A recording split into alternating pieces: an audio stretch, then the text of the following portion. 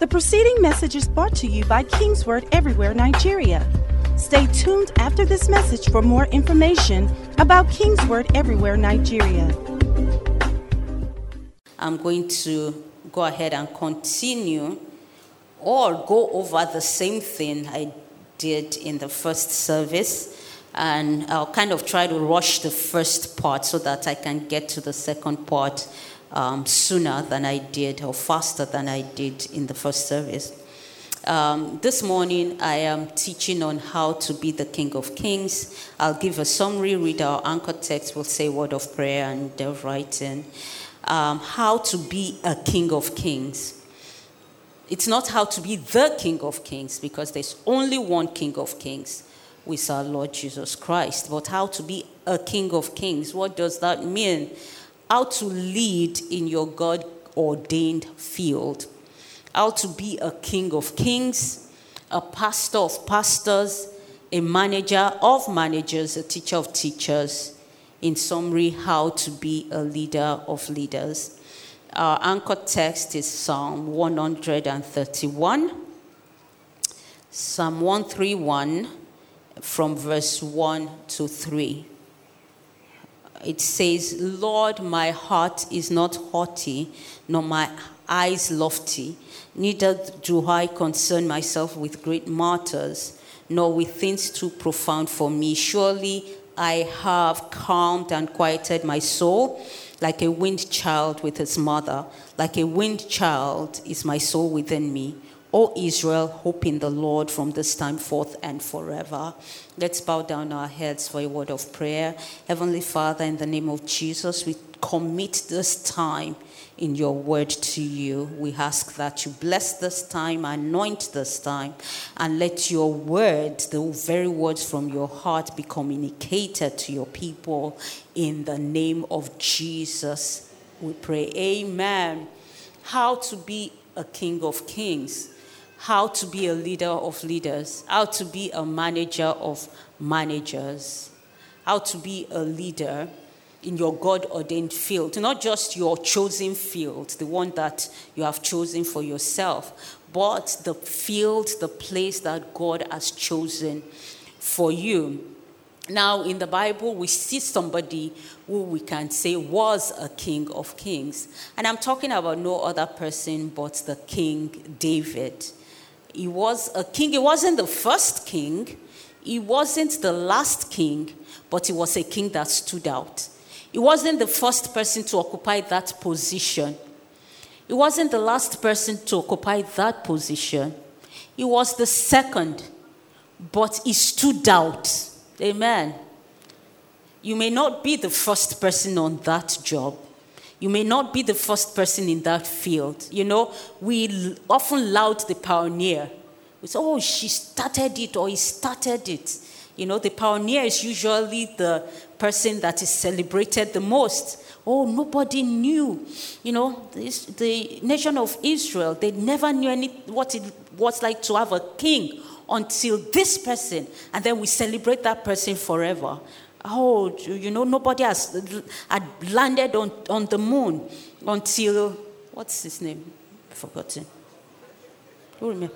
Neil Armstrong. Yes, I was going to say Lance. I'm like, no, Lance is the cyclist. Neil Armstrong landed on the moon, you know, and today we laud it, right? We don't so much celebrate the second person to do it. Or we may celebrate the last person. Like, oh, okay, you know, it ended with a bang. The last person was so great. You know, and after that last person, we're like, no point appointing anybody else. I mean, nobody can beat what he did. But David wasn't the first. He wasn't the last. But he's been the most celebrated. He's indeed a King of Kings. There are at least 1,100 references to David in the Bible. All over the Bible. In the Old Testament, in the New Testament, all the way to Revelations. There are direct references to his name. There are references where his name is used to describe an attribute or used to give attribute to something. I went down the list in the first service.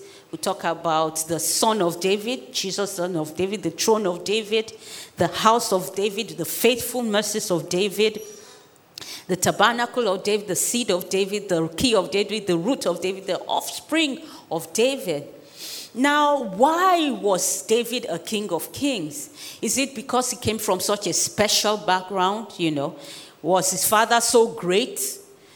Was his family so renowned? Was his lineage so awesome and wonderful? Did he come up from a lineage of warriors, of leaders, of judges? No, we read nothing about that. We see nothing about how special his family was. So it wasn't really from a special family. And the family, the non-special family that he came from, even in that non-special family he came from, he wasn't special there either. In fact, when an occasion, how often does a prophet, the only prophet in the land, visit a household? It's like the Pope coming to visit a family, right? The Pope or the head of PFN coming to visit a family. And you call everybody in, but this child, amen. You call everybody in, and you even forget he exists. So even in his family, he wasn't even special. So there was no natural attribute that made David special or set him up to be a king of kings. Many times we want to look at our natural, what we have in the natural, where we are coming from, the history of that place, the history of our family lineage, to believe that we can be king of anything, right? I want to look at natural advantages, but this man had no natural advantages, yet we celebrate him up until today. He is a king of kings. So what made him special? What made him different? What made him stand out? What was it about him that caused him to outlive his time? To extend even into the very end of the Bible, the book of Revelation. I want to point out two things today. The first thing is that he was anointed for his God-ordained place. In the book of 1 Samuel chapter 16, God told Samuel, he said, take your horn. He said, I've rejected Saul as king. In other words, Saul is dethroned. Man may not have dethroned him, but if God has dethroned you, I don't care how long man says, it's like you are like a chicken that whose head has been cut off. It will jump a little bit, move around, do a few things, do a few tricks, act like it's still alive, but it's really dead. Saul was dethroned by God. It took a few years for natural circumstances to catch up with it. But God told Samuel, I've rejected him. He is no longer king. Me, I have a new king that I've provided for myself. He said, so therefore take your oil, because you are going to anoint that king. Right? So the first thing that stood out in David's life was that there was an anointing of God upon him for his God-ordained place. The anointing is so important. It's an equipment for what God has called us to do. At the beginning of this year, God was dealing with me and was laying upon my heart that in this year, that I needed to pay attention, and anywhere I had the opportunity to do so, I needed to remind people to pay attention to the anointing. And God told me, he said, I will have so much for you to do this year that you will not be able to do it without the anointing. And he said this to me, he said, pay attention to who is anointed for you and who you are anointed for. The people who are anointed for you will help you to be enabled for what you have been called to do. So you pay attention to what it takes to connect with those people. And then he said, pay attention to the people you are anointed for, because the people you are anointed for keep you relevant. If you have all this anointing on your life, you can raise the dead, you can heal the sick, you can put money in people's pockets, you can raise destinies, but you have cut off all the relationships around you. You just be boiling with that healing anointing. Nobody trusts you enough to come close to you. You'll be boiling with the anointing to raise destinies, but no destiny trusts you to say, put your hand on my head, right? So there's a close relationship between relationships and the anointing, right? Because you need to, you don't always have to know the people that are anointed for you, but it does help if you do, and if you have the opportunity to, and you cut off, those anointings, then it affects you. Many years ago, when I was a student, just a few years ago. See me with my mouth, I'm aging myself. Many years ago. Just a few years ago. Around 98, 99, amen. I was a student then in New York, and I was kind of a broke student. I didn't have a lot of money. But every month, I would send a seed to Creflo Dollar Ministries. And I remember then the Lord just placed it on my heart. As I'm sending that seed, I'll be like, this seed, I'm sending you to the anointing on Creflo Dollar's life. This Creflo Dollar may never know me. He may never hear my name. I may never meet him. But the anointing on his life knows me. Every month, the anointing on his life receives the seed from me. And then I will declare the things I wanted that anointing to come in operation to do in my life, right? God put in my heart, the importance of the anointing. So I said that to say this, that you may not, it's not every time you have a direct contact with certain people that are anointed for you for certain areas of your life, but you pay attention to those relationships, amen? Especially when you have the opportunity to do so. But then the anointing is for people, is for lives, is for work in people's lives, and the relationships you have with those people keeps your anointing relevant. It's very important. It's one of the reasons the devil attacks relationships. It does. Because if the anointing, the Bible lets us in the book of Psalm 133, kind of an image of how the anointing flows. It kind of flows downstream, right? But if there's a dam at any point in that flow, then there's a break in the anointing. So if there's a dam between the anointed to the one who needs the anointing, there's a dam there.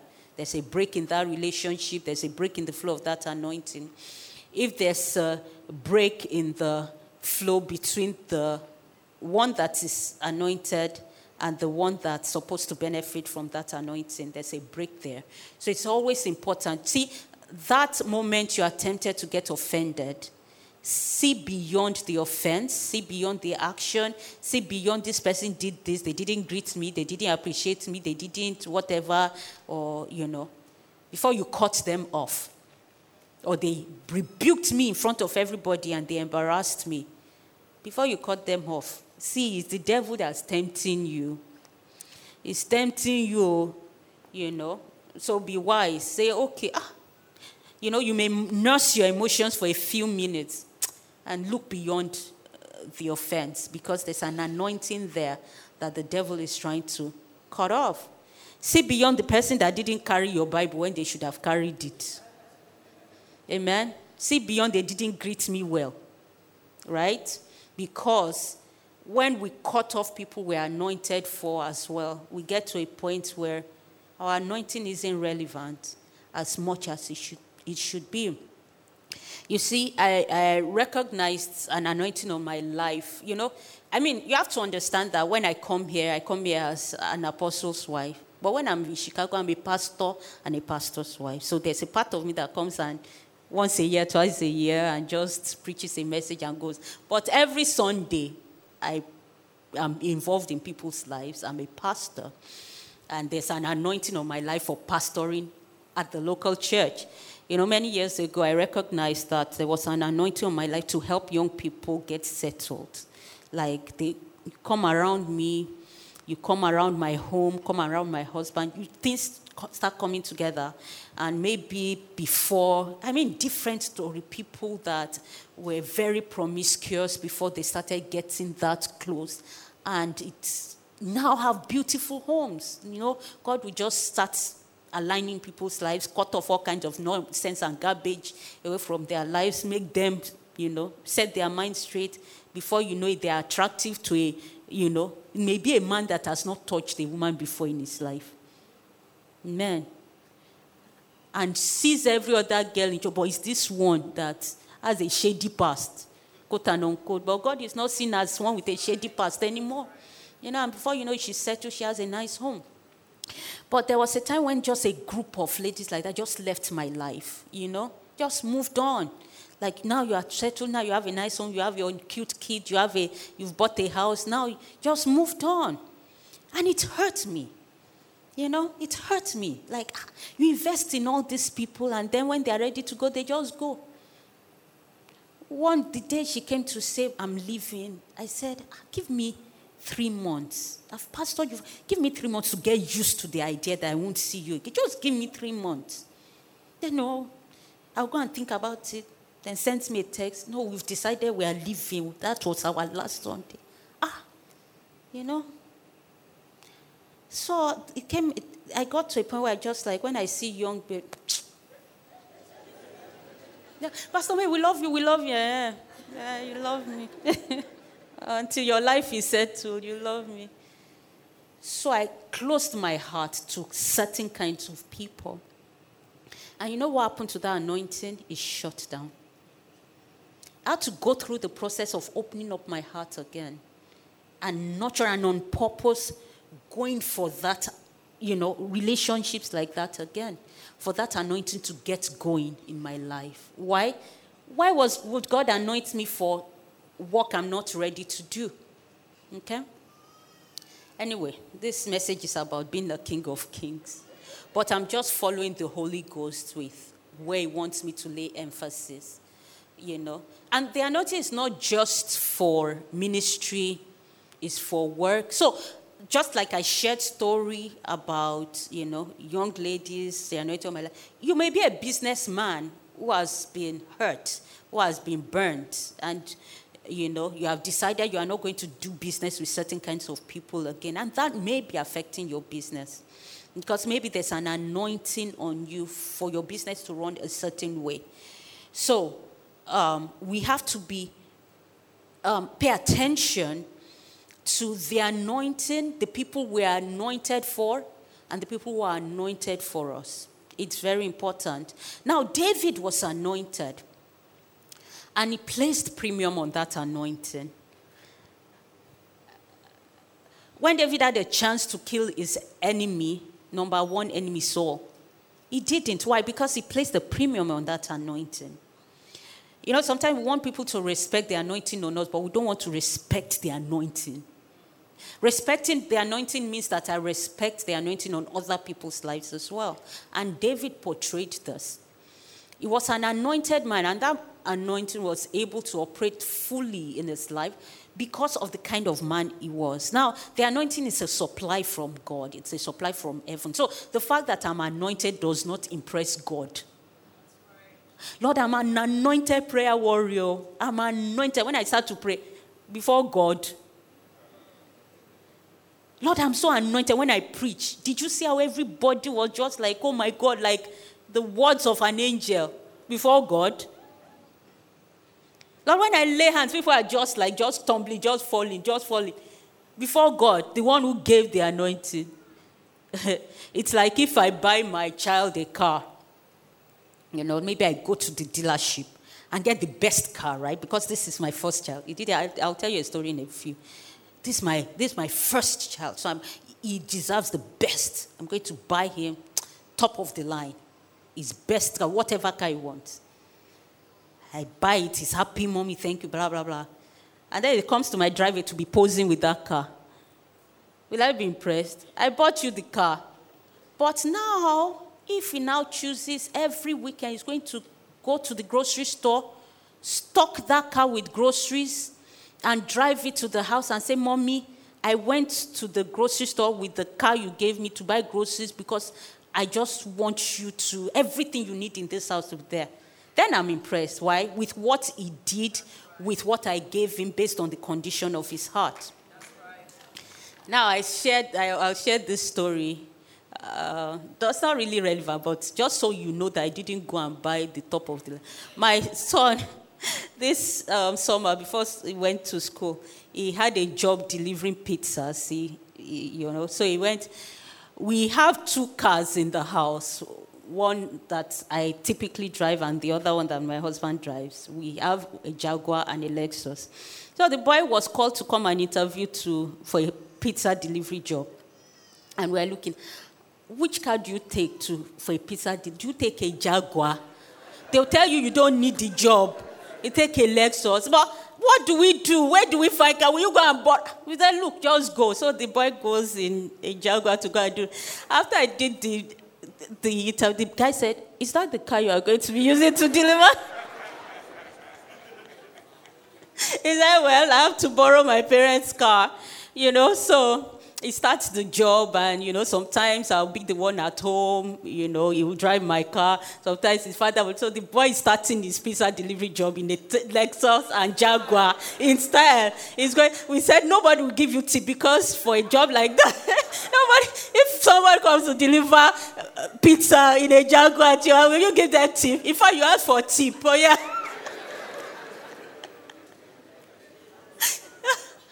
I started with Jaguar Lexus. So after a few weeks, his uncle borrowed him a Honda Accord. So he started with a Honda, started driving. Okay, it's not Lexus, it's not Jaguar. Then after 2, his uncle needed his car back. So somebody in the church that was moving out of town had this car that he had taken to try to sell back to the dealership. They were like, look at the car. So by the time the offer they gave him wanted to make him cry. So he said, I'm not selling this car. And I would rather sew it as a seat. So he brought it to our house. It's a functioning car, don't get me wrong. He brought it to our house and said he wanted to sew it as a seat because he was going on to he just finished his medical schooling and everything. So we told Toluwani, praise God. Take it, you can have this car. So, I think that in and of itself is a lesson God must have taught him to. Don't, whatever level you are at, don't marry too much. Because I noticed the boy didn't want to drive that car at first.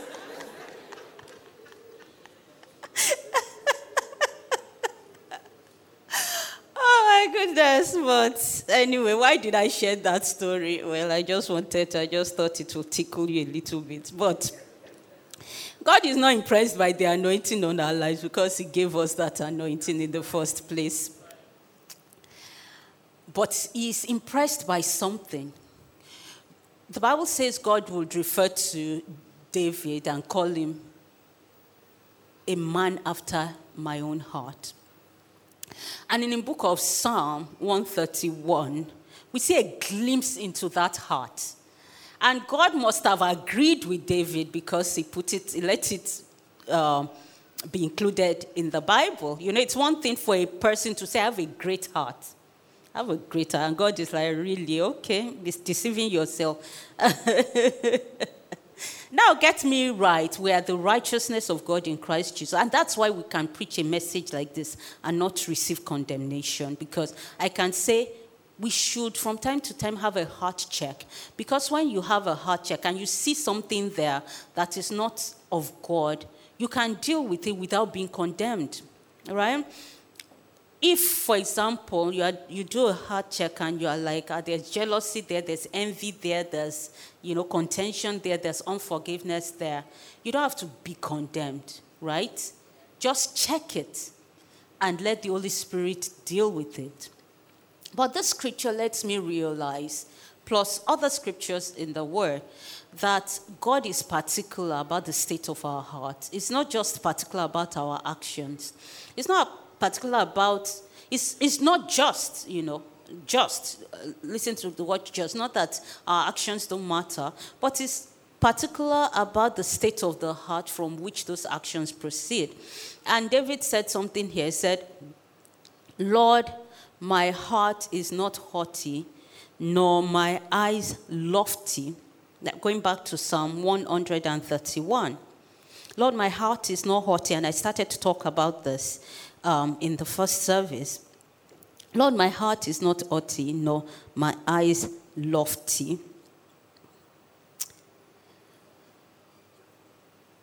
When you look at the life of David, you can already see some of this there and the kind of man he was. Let me share a little bit some of the things I didn't share along these lines in the first service. Now, we know that while Saul existed there as a figurehead king, as a kind of king, everybody thought that was the king. God had already moved on to David, and David knew it. David was anointed. He knew he was the next king. But yet, Saul called David to come and be playing for him and be serving him when he was distressed. And David still did it, you know. Saul tried to kill him. And David's heart towards Saul was still the way it was.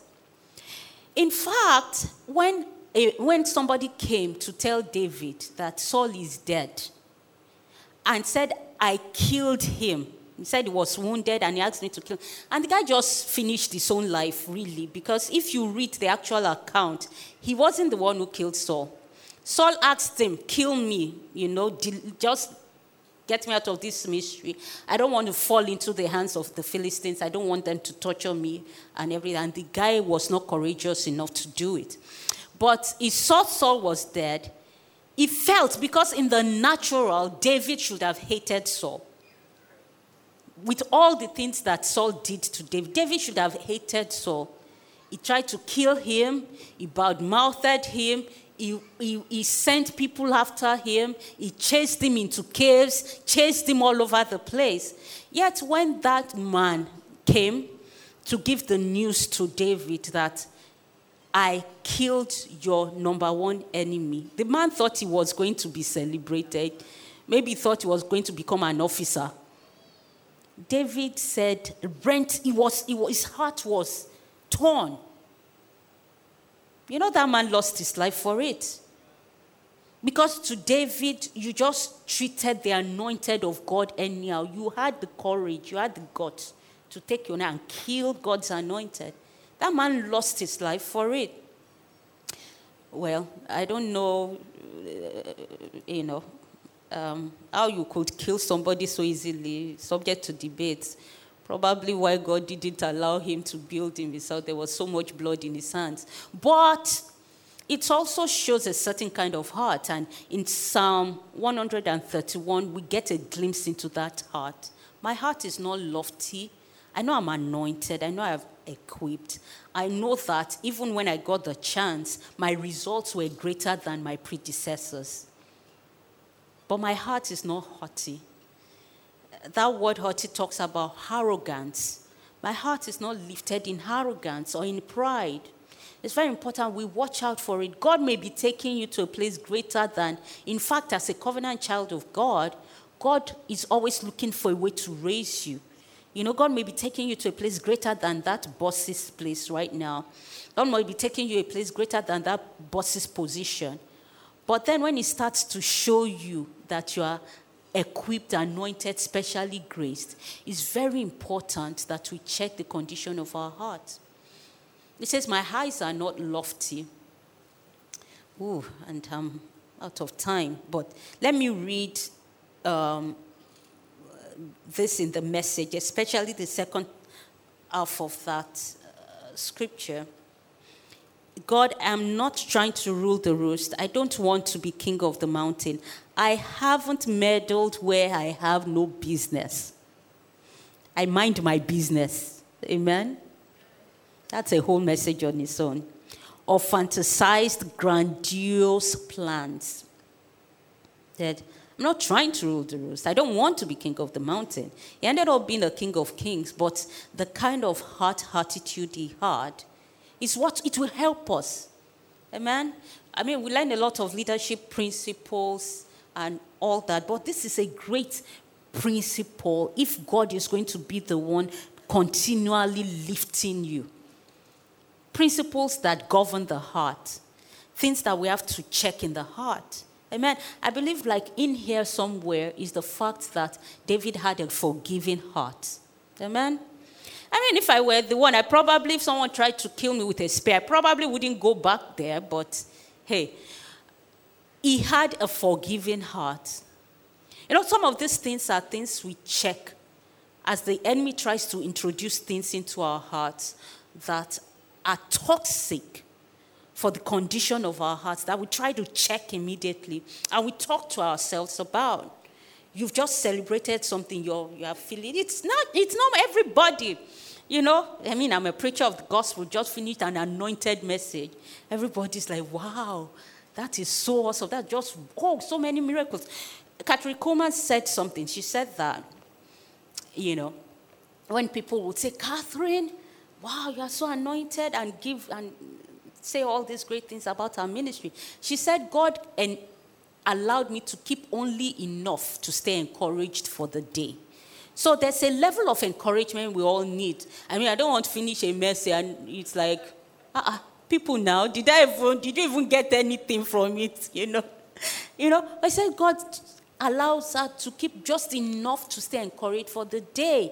In other words, there's a way we can just let this just like, man, I've arrived though.